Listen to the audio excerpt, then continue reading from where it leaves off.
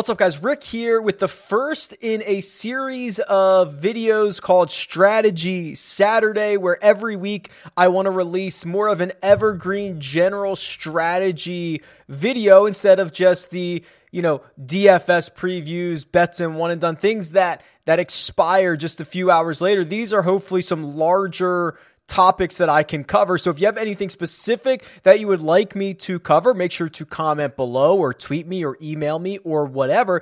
For this week, I'm going to talk about contest selection. It is one of the most common questions that I receive, and there's so much going on. There's a bit of nuance in the differences between some of these contests. I thought it would be worth a dedicated video to discuss it. So without further ado, the first episode of Strategy Saturday is underway. The absolute first thing you should consider when thinking about contests is what are your goals? What are your goals in playing DFS? What are your goals making bets, right? Like, always figure that out first. So for example, are you trying to make a little extra side income, a couple $100 a month? Are you trying to take this seriously? If you are, you should be trying to grind, a small single-digit percentage ROI over a long period of time. And you should take your small edges, and you should take those small edges as often as possible. If you're like me, you just want kind of a lottery ticket. You want to have fun. You want to have entertainment. You want to have something that you can sweat over the course of 4 days, for example. And you want something that's going to, change your life a bit, right? $50,000 up top, $100,000 up top for first prize. Now, the thing is, based on your goals, you should be entering different contests drastically. If you are entering the lottery type tickets and your goals are to churn a small ROI, you're probably in big trouble, and vice versa. So first off is identifying your goals, figuring out what is important to you, and then you can head over into the lobby and find the contests that are best suited for your own goals. Before you even get to the DraftKings lobby, what I encourage you to do is go into the Chrome web store and download the Chrome extension from RotoGrinders. It is called RotoGrinders DraftKings Tools. I will link it in the description below. I am in no way affiliated with RotoGrinders. I am not getting paid for this. I've never talked to anyone over there. I don't even think I've been to that website in 5 years, but this tool is essential for contest selection. And I use it, and when I share my screen in the lobby, people are like, hey, where are you getting those numbers from? How are you seeing that? It's right here. It's the RotoGrinders Chrome extension. I'll show you how it works in DraftKings, and it is a really, really valuable tool. I think you'll enjoy it. So when you install that extension and you head over here to the lobby, it's going to look a bit different. There's going to be some additional information on these contests. So I'm just kind of looking at round by round or weekend contests for the Genesis Invitational, and you'll see some more numbers in here. So underneath the PGA Tour, 25K Resurgence, 5K to first, you'll see there's a number. It says margin, 14.99%. Well, what does that mean? That's how much DraftKings is taking. That's the rake, right? That's what they're making off of you. 15% of this prize pool is going into their pockets. It's pretty crazy. It's a lot. And this tool allows you to see which contests are higher or lower, because usually the higher you go in entry fees, the less rake you pay. For example here, this $100 buy-in only gets raked at 9.09%. The 333, less than 10 as well, 9.9. And then you'll see the $5 ones, they're over 15%. So, certainly be aware of this. That is one of the reasons that I play a lot of single entry, and to go from the $33 single entry to the $100 single entry, it's like a 5% difference in rake being taken out of the prize pool. So if you're playing that every single week, I understand you might not be willing to pay the 3 times your buy-in to go up to the $100 mark, but in theory, you play that enough, that's less money coming out of the prize pool for you. So it might make your decision from one contest to another. And then the other number is the overlay. So this is, and let me show you a really good example of this margin here, because there's a $1 contest here. So there's a $1 contest with 178 max entries. Well, that contest only pays out $150. So 178 people pay $1. That's 178 in the prize pool. 150 gets paid out. That leaves $28 that goes into DraftKings pocket. That is obviously a very small example. They're doing this at a much larger scale, but that is a really easy way to look at what that rake number actually is. The other number that you see here in the lobby is the overlay. This is the amount of money that, so all of these prize pools are guaranteed, right? So the amount of money that has not been filled yet. So if these contests don't fill, there is technically an overlay. So this is another really good example here. The overlay, this is a $250 guaranteed pool, guaranteed contest with 59 people in it, or 59 entries. Well, only one person is in it. Now 3 people are in it. So that's $235 of money that has been guaranteed that is not yet filled. So you can see in this quarter jukebox down here, that's going to go off in 44 minutes.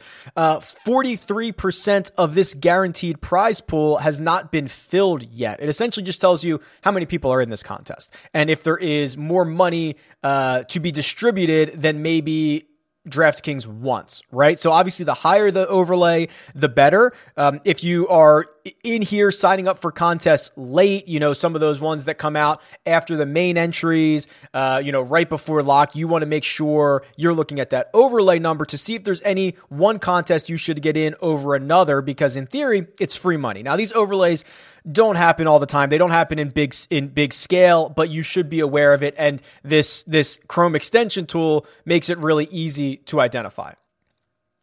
So that's step one, is choosing the right contest based on margin, based on overlay, but also based on the payout structure, because there is just completely different payout structures for every single contest. The millionaire makers, for example, the ones with the really big, sexy top prizes, that's all for marketing, right? That is to get you guys into contests, and myself included, to try to hit a lottery ticket. And that might be what you're interested in, but it might not be. So what I also like about this Chrome extension is if you click on the contest and you bring up the information for it, it adds more information in here.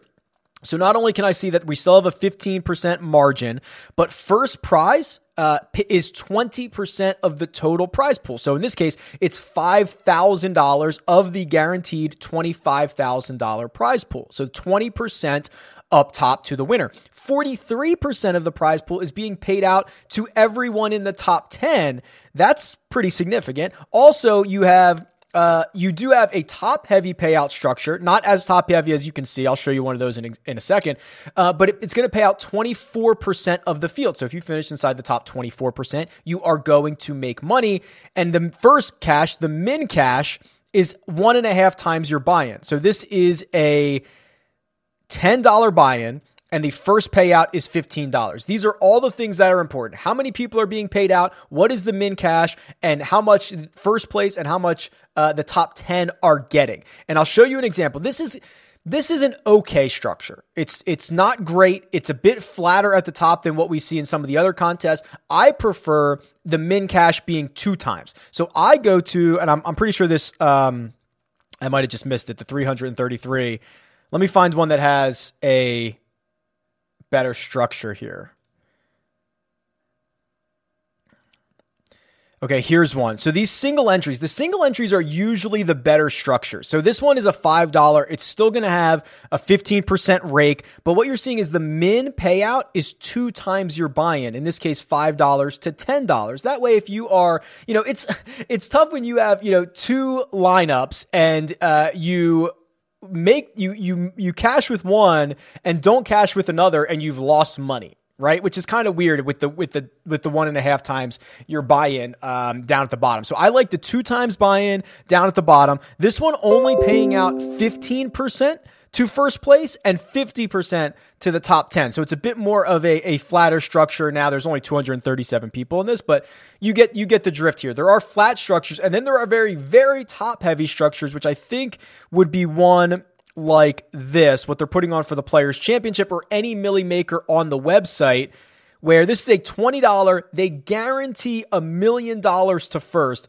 but there is only $2.5 million in the entire prize pool. So that means first place alone, First place alone is getting 40% of this prize pool.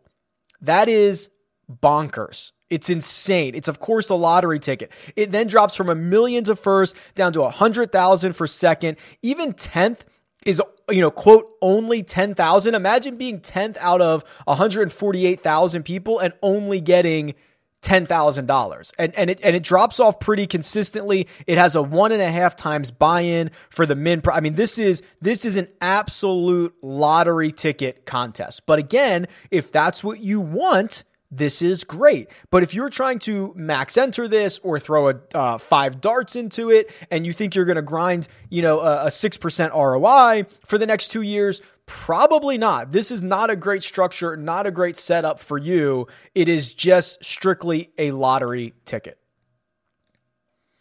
And these are, of course, the GPPs, the larger tournaments. If you go back to kind of the beginning thought process, if you're just trying to double your money, there are obviously head-to-heads. There are obviously double ups that are going to be much more suited for you. I mean, here's a $5 double up where you can see, and everybody's getting. Of 23 people, everybody from first through 10th is doubling their money. This is a much more standard contest. If you're trying to just make a little bit every single time, you're going to play a bunch of these. You're not worried about having, the optimal lineup and missing out on $1 million up top or whatever. So everybody kind of has really their own way to look at this. But even if you are playing for a lot of money, for a little bit of money, you're trying to win a lot of money, you're trying to win a little bit of money, you need to know the margins, you need to know the payouts. That Roto Grinders tool, again, I'm not affiliated, but it'll be linked in the description below, is critical, and it's helped me identify a lot of edges and a lot of the better contests for me, which end up being the single entries that pay out 2 times your buy-in. So I hope that's helpful. I hope that gets you down the right path. The next step would then be to create lineups that are for the contest that you're in, right? After deciding the contest that you're in. So maybe that's a different topic for another strategy Saturday. If there's anything else you want to make sure that I cover, DM me, leave a comment below, email me. There's many ways to get in touch with me. But I hope you enjoyed this. You can tweet me at RickRunGood or, again, leave a comment below. Best of luck, and I'll talk to you guys soon.